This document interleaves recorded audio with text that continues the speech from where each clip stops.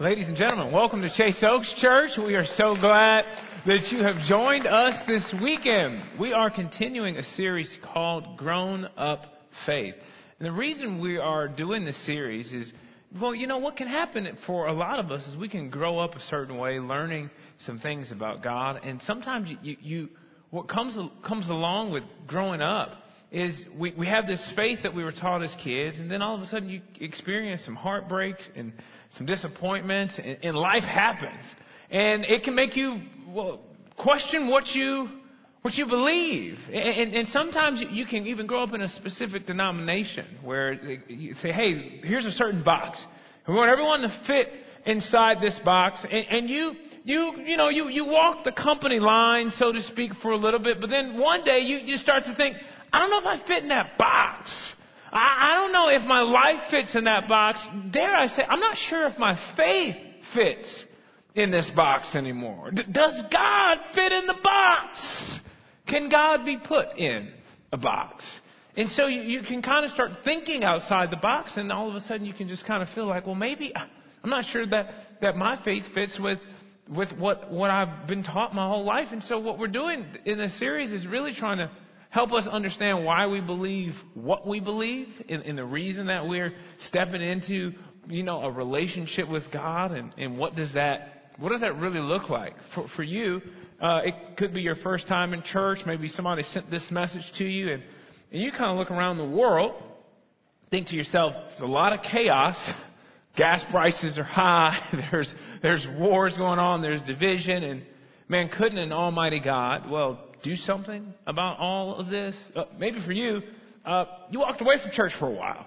And maybe this is your first time coming back since a pandemic. If you're here today, welcome back. It's good to see you. We've missed you. You might be here trying to figure out, okay, are we fist bumping, elbowing, hugging? Like, you may not know what's kosher. Again, getting back into the swing of things at church. Don't worry, we're all in this thing together. And as we are sort of putting together the building blocks for what our faith should be all about, today I want to talk to you about how to build your life. Because every single person, what they do is they have a method, a rubric, a way in which they decide, hey, this is how I want to build my life. Dare I say, a plan for your life. There is this idea that they're going to say, okay, here's how I'm going to move towards something in my life. And most people build their life around their dreams. They build their life around saying, okay, here's the thing that I think would be really, really great. Perhaps it's the American dream. I found that most people can build their life around a couple of questions. The first question is, what do we want to do? What do we want to do? For a lot of us, this has been the guiding question that has literally helped us move towards a direction in our life to say, man, what do we want to do? Our life is really about us. And this isn't a terrible thing. Some people wake up and say, man, I want to be a doctor, so they're going to go to school, and guess what? They're going to be a doctor. Some people say, hey, I want to be a lawyer. They're going to do everything in their life and say, hey, I'm going to move towards, I'm going to go study the law. I'm going to be a lawyer. Some people say, I want to be a professional athlete. And so they spend a great deal of their life trying to progress in the area of sports. Some people say, hey, I want to be an educator. Some people say, hey, I want to be a pastor. Like, everyone can kind of have these desires. You can say, hey, I want to get married. You can say, hey, I want to have kids, not just regular kids. The kids got to be athletic. They got to be smart. They got to be kind. They got to play 4 sports. I mean, like, there's some things, and they got to have a really good GPA and go to a really great college. And so these are the things that, what are they? These are the things we want. And that can be this guiding light for us. It's moving our life forward. But then there's another question that can really consume us. And that question is, what do others want us to do? What do others want us to do? Some of us don't even know how we got in the room because we've been following somebody else for a very, very long time. I remember reading the story about Andre Agassi. Andre Agassi, one of the greatest tennis players of all time. In his memoir, Open, in 2009, it came out, shocked the sports world. What we discovered in his book was that one of the greatest tennis players of all time doesn't like tennis. It blew us away. If you follow the story, it was mind-blowing. It was like, what do you mean you don't like tennis? Here's what we discovered. Andre didn't like tennis. His dad liked tennis. And his dad forced him to like tennis. And now that he's retired, he can actually just be Andre. Isn't it amazing that you can wake up living out somebody else's dream? Some of us find ourselves in positions where we took a job that other people wanted us to take. We could drive a car that other people want us to drive. We could live in a neighborhood that other people want us to live in. We can actually date people that other people go, man, this person is great. Some people actually will marry somebody that my family loves them. Do you? You can find yourself in this position, letting other people guide your life. I know some people whose whole entire lives is guided by social media. It's an industry I love, but it is an industry whose economy is literally predicated off of what is not actual reality. Photoshopped photos and filtered videos that makes our lives look better. Yet, it can literally guide an entire generation in which the direction of their life of going, okay, this is, and every single one of us has to have something fundamental that is literally guiding us. And for some of us, other people and what they want is what is steering the direction of our life. Dare I say, the direction of our faith. But here's a question that I think could change your life. If you let it. What does God want us to do? I mean, you see it on the screen, and maybe for you don't remember the last time you paused to ask this question. What does God want me to do? There can be this conflict between what we want, what others want for us, and what God actually wants for us. Ephesians 2 verse 10 says this. It says, "For we are God's handiwork, created in Christ Jesus to do good works, which God prepared in advance for us to do." Let me ask you this. Do you know your Ephesians 2:10? Do you know the thing that God created for you to do in advance? Long before you were born, God started crafting a plan for your life. And I would hate for anybody to miss their Ephesians 2:10. Do you know what yours is? How are you building your life? Is it around your dreams, or is it around what other people want for you? Or is it around what God wants for you? I want to give you three things that are going to help you build your life around. And I believe if you will make a decision to build your life around these three things, you'll have life like you've never had it before. The first thing that I think is vitally important if you're going to build a life is to build a life around God's will. Build your life around God's will. It's interesting when you start thinking about dreams and you start studying it from a biblical standpoint, dreams in Scripture, they're not really a good thing, okay? Most of the time, dreams in Scripture, it's usually a warning to someone that is about to die, okay? Like these dreams are not like they were horrible, like warnings, like, hey, a flood's coming, it was not very good things. Like if you go to Scripture and you look for somebody's dreams coming true, you find like maybe two stories. And one of them is Joseph. And he had to go through a lot before he ever even saw his dream come true. I'm not even sure he wanted it. Like, he has a dream and he's in charge of his brothers. He's like, I don't really like my brothers that much. How did they get in my dream? I'm not sure. But if you just think about the main characters of Scripture, name one that you would say, yep, living the dream. Like, not many. Moses, would you want to lead 2-3 million people across the Red Sea that are just going to be complaining for 40 years? You don't want Moses' job, okay? This is not a luxurious job whatsoever. Even Moses is like, get me out of here. Take me up already. Beam me up, Scotty, yesterday. He doesn't want to be there. You think about David, you're like, man, he's living a dream. He's a fugitive For a good portion of his life, he's running from Saul. He's not living the dream. You think about Daniel. He's in a lion's den. It's a great story now, but it wasn't a great story in the moment. In the moment, you're like, I'm about to die. Like, this is not good. Like, no one here dreams like, hey, you know what?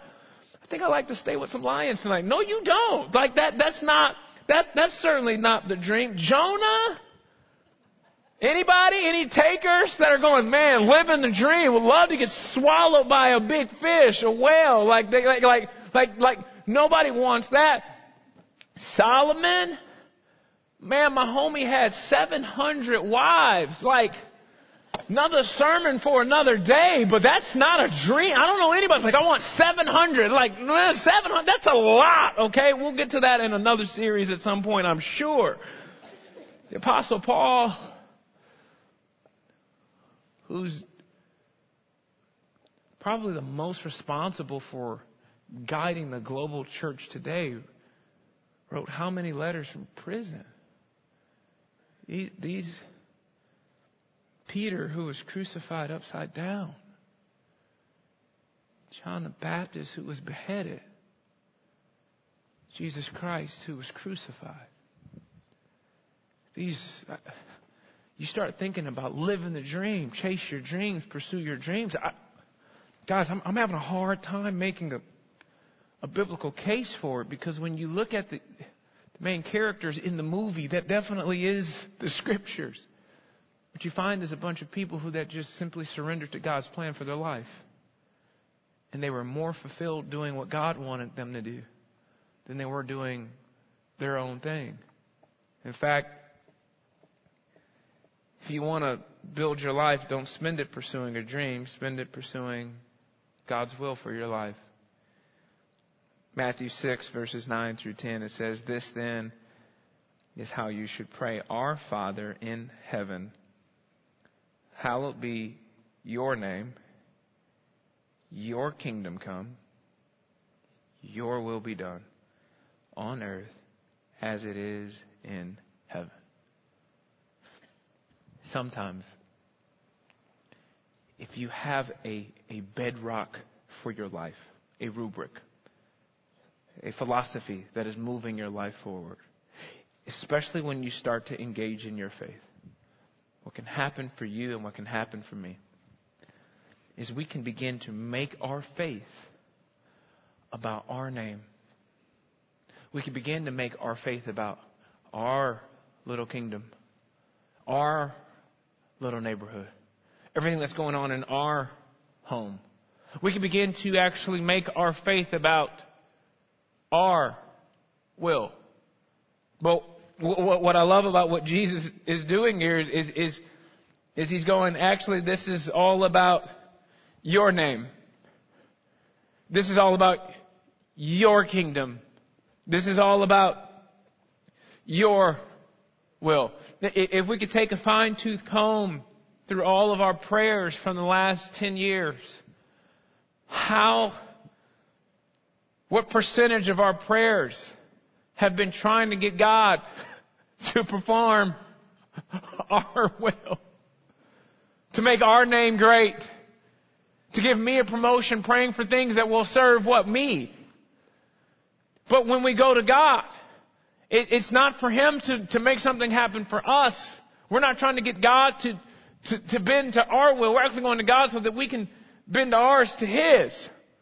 We're going to God to say, hey, here's my life. In fact, we're going to God to say, hey, here's what I want to do. And God, you can see what I want to do. And I'm actually going to lay that down for what you want for my life. That's what Jesus did so well. He's going, I want to do your will. And here's what I believe to be true. I think most Christians want that too. I've yet to meet the Christian who says, I actually want to live outside of God's will. I don't think people talk like that. I don't think people think that way. I just think sometimes it's so elusive, it's very difficult for them to actually get a handle on it. Because it's like, well, how do I actually know if it's God's will? I think that there are moments where God's will is based off of specific instructions. Go right, go left, move into this neighborhood, take this job, marry this person, go to this school. Sometimes it's very specific. And sometimes God shows you that in mysterious ways. Sometimes it's through a conversation. I've yet to meet the talking donkey person yet, but nevertheless, burning bush people, I don't know anybody in my life that they've heard that audible voice like, hey, you need to go this direction. But sometimes there's some clear directions. God will make himself known to you in some way, shape, or form on something very, very specific. But sometimes God's will is based off of godly principles. Get in a small group. Now, I don't care which one. And you just need to be around any type of believers that are better than the people you used to hang out with that were really not adding any value to your life at all. Any small group, you're like, no, I want to be in the cool small group. No, any small group will do. You're like, no, God wants me in their small group. Nah, actually, maybe God just wants you in any small group and surrounded by a group of believers that can help you grow your faith.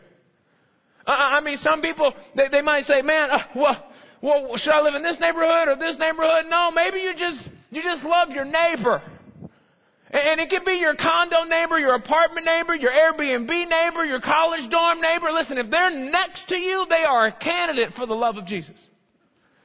Like, just pick the neighbor. You're just like, well, I don't know about this neighborhood. Like, I don't know if you're supposed to go to that neighborhood either, but I do know that whatever neighborhood you do live in, be a Jesus lover there. You're, well, I don't know, man.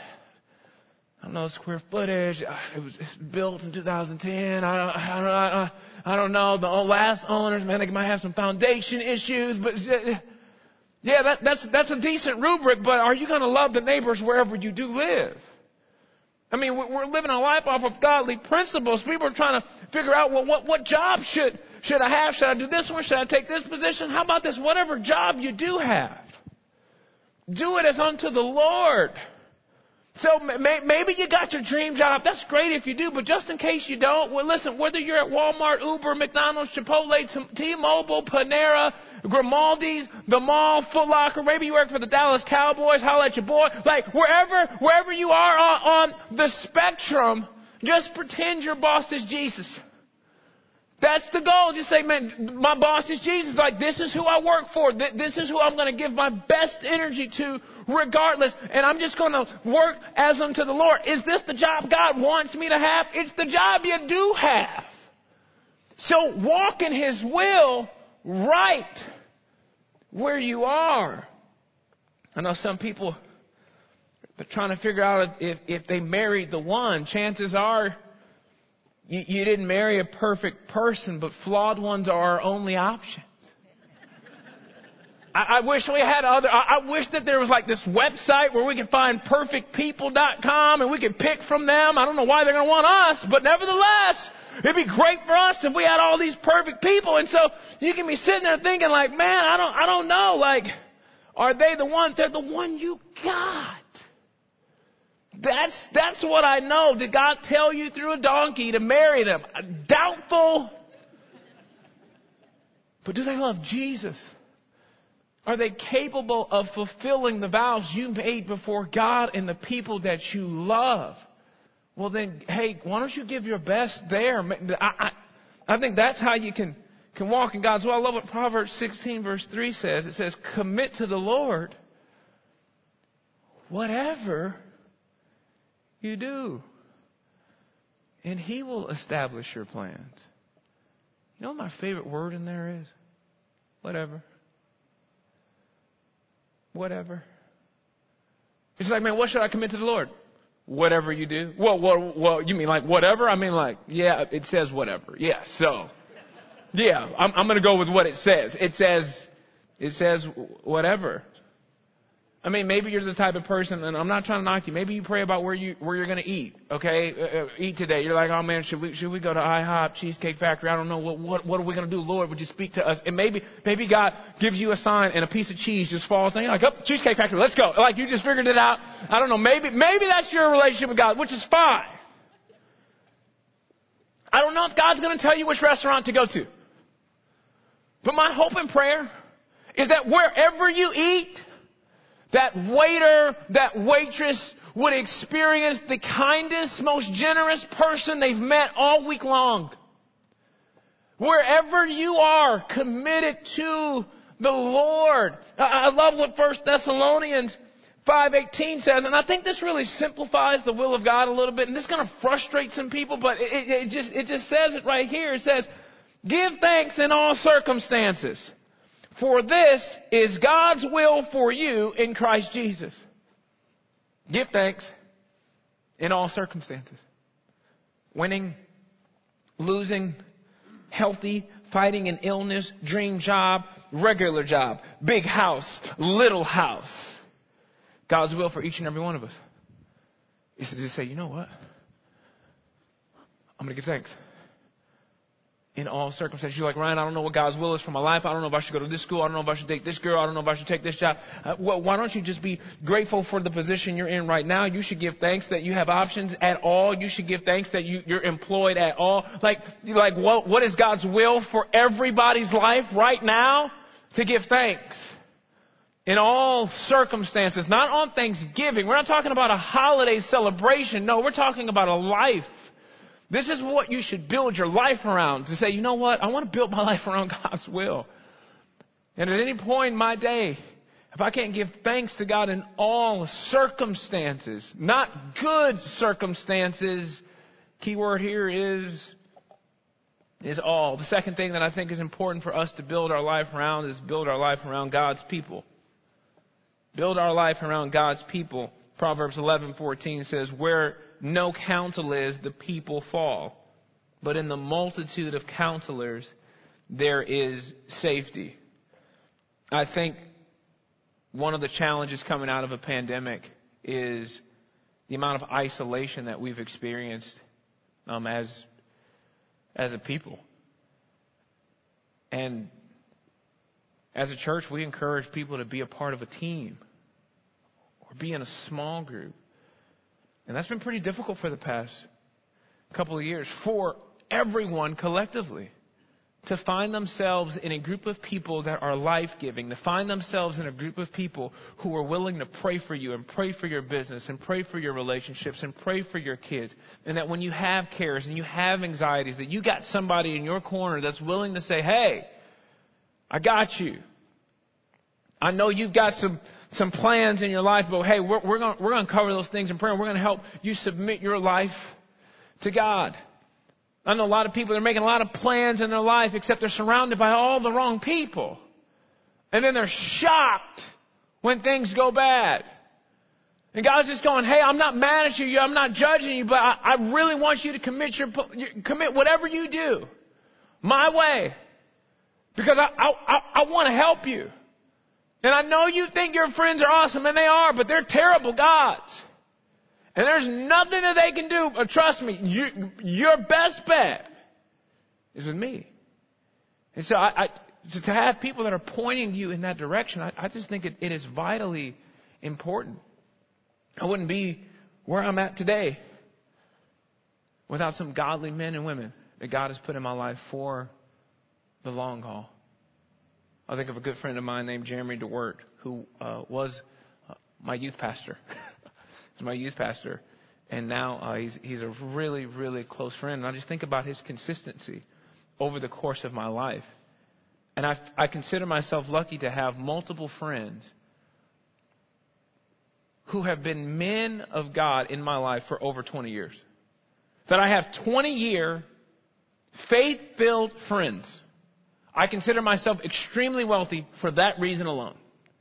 That there are people that have been in my life that long that have been pointing me in the right direction to say, hey, Ryan, you are not on this planet to get what you want and for you to just go after your dreams. You are put on this planet to give glory to God. And on that journey, hey, there might be some fun stops.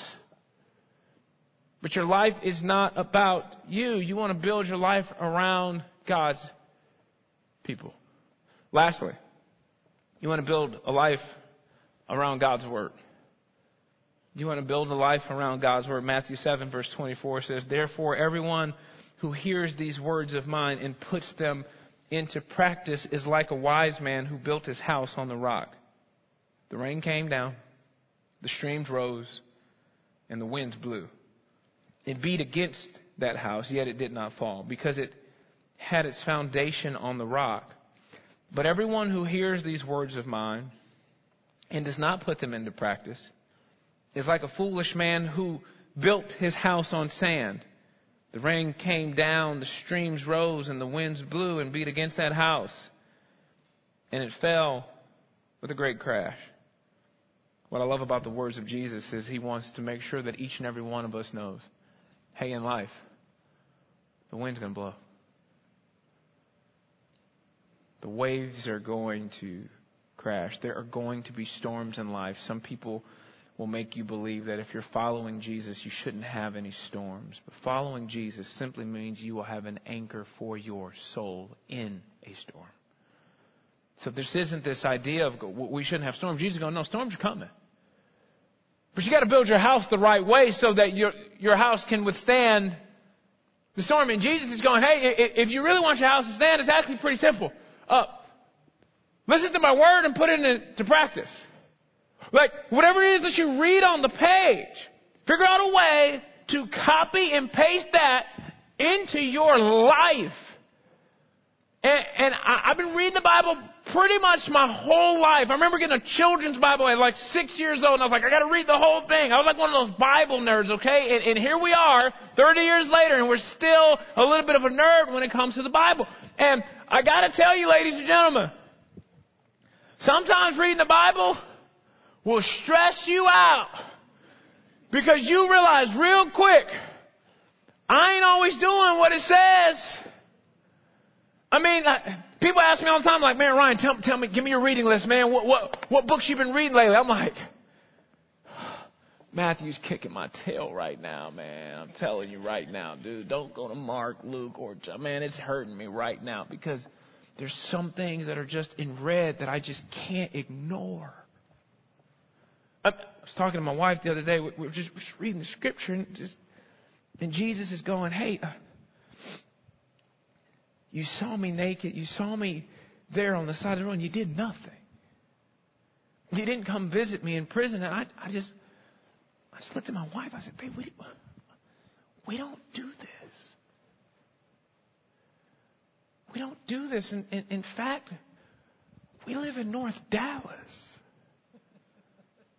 There's not that many people on the side of the road, if ever. And I got to be honest with you, I had some family in town over the Christmas holidays, and so we order all this food. And you know, as a host, you always want to order more than enough food. And so we all eat, our bellies are full. And then at the end of it, what do we start doing? We start putting it in the trash. And my niece who lives in D.C., she's like, whoa. What are you doing? We're throwing away food? I went, yeah, I'm an American. That's what we do. You know, it's like...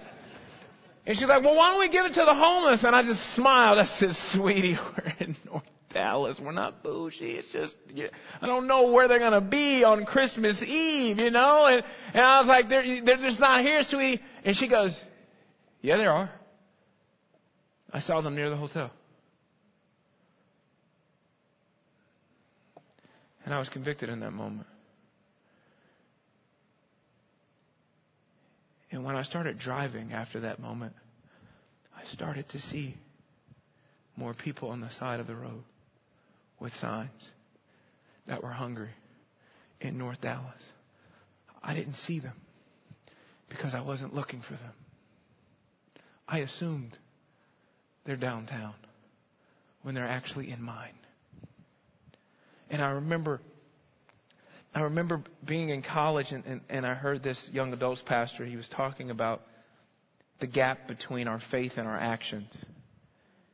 The gap between our faith and our works and the tension that we have there, because we all believe that we should help the homeless, but we have this Western idea that we can't give to the homeless because if we give to them, we're going to feed an addiction. And if we give to them, they're just going to go get more alcohol. They're going to go get more drugs. And so we have this thing. We see them and then we just go, okay, cool. And he said, hey, so today we just want to help solve that problem because I know you want to do right, but you've got this thing that's keeping you from doing it. You've got a great belief system. You just don't have a great action plan. So they bought gift cards. As a church, they brought like $10,000 worth of gift cards, and they just said, hey, what we want you to do is we got a bunch of Subway gift cards and a bunch of McDonald's gift cards, and so you're going to come up here and give us money. We're going to give you the gift cards. And this is what we want you to do. We want you to stay kingdom ready wherever you go. So if you see someone on the side of the road, if somebody stops you and they've got a sign, you're ready. You're not having this theological debate on whether or not you should or shouldn't do it. It's just like you're ready. And as I was driving around more and more where we live in North Dallas, I'm going, Ryan, when did you stop being kingdom ready? And so we ordered a bunch of Subway gift cards. So if you're on the side of the road, you're gonna get a foot long from the leaks, okay? So and we just keep them in our middle compartment in our vehicles. And I just say, hey, babe, if you see somebody, it's not about cash. It's not about a whole. We're just trying to be kingdom ready. I'm not telling you to go get gift cards. What I am telling you is nothing is not an option. Like we don't just get to go, we'll be all right. We gave to the church. We did nothing. Is not an option. I'm just so fascinated by what Chase Oaks does in the community and the Good Center. So many opportunities for us to do something instead of just rational. I'm not reading. Sometimes I read Scripture and I rationalize Scripture. But lately I've just been reading it and just going, why don't you do something about it? James says true religion is to take care of widows and orphans. And sometimes you can just live life and think, I don't know any widows or I don't know any orphans. And every now and then you got to question that and ask yourself, are you sure you don't? We talk about how many people have lost loved ones over the past couple of years. Are you sure you don't know any widows? Are you sure that you don't know any foster parents and foster homes that you could support or be of aid to? Ladies and gentlemen, I don't know how to just read the Bible and stay normal. I don't get how you can do that. If you're building your faith from the ground up, you're going to have a grown-up faith and you want to have something that lasts. You want something that someone can't come and destroy. Jesus is going, hey, listen to what I say and just put it into practice. Sometimes when I read it in red, I just go, well, God, that's going to make me a little bit uncomfortable. Yeah, it's probably not as bad as a cross. So you had to go to the ATM. Poor you. Your time got a little bit of inconvenience. You haven't been crucified upside down. Our worst day is a vacation for the Apostle Paul. And so sometimes I'm looking at my faith and trying to make it grown up. And sometimes I feel like, man, Ryan, you're supposed to be teaching people this stuff. I go, yeah, but I got to be living this stuff. I'm not just a guy that puts together great talks. It's living and active. We approach the Scripture and we say, God, I want to build my life around this. These are the principles in which I live my life. And here's the deal. Maybe God says go right. Maybe God says go left. Or maybe the way Jesus said, He goes, when you saw Him, you saw me. You saw a guy or a woman or a family standing on the corner. You saw me. And so treat them like you would treat the King of Kings and the Lord of Lords. And we might get Him a little bit more than Subway. If you start thinking about it, like you get a little crazy. But my prayer for us is that as we are continuing to build our faith, that it would turn into action. I love studying God's Word professionally. I love studying God's Word on a personal level. But it can't just remain cerebral. At some point, it's got to be living and active. That's my prayer for us today. God, I thank you so much for Chase Oaks Church. God, I pray that we would build our life around your will. That our dreams would be your dreams. God, I pray that we would engage in the group of people you've put in our life. That we would be surrounded by amazing people that can help us grow closer to you. And God, I pray that our life would be centered around your word. Let it challenge us. May we be people that when we read what we read, that we wouldn't ignore it, we wouldn't rationalize it, that it would convict us to do something, because nothing is not an option. Help us to build our life on the rock. In Jesus' name we pray. Everybody said, amen.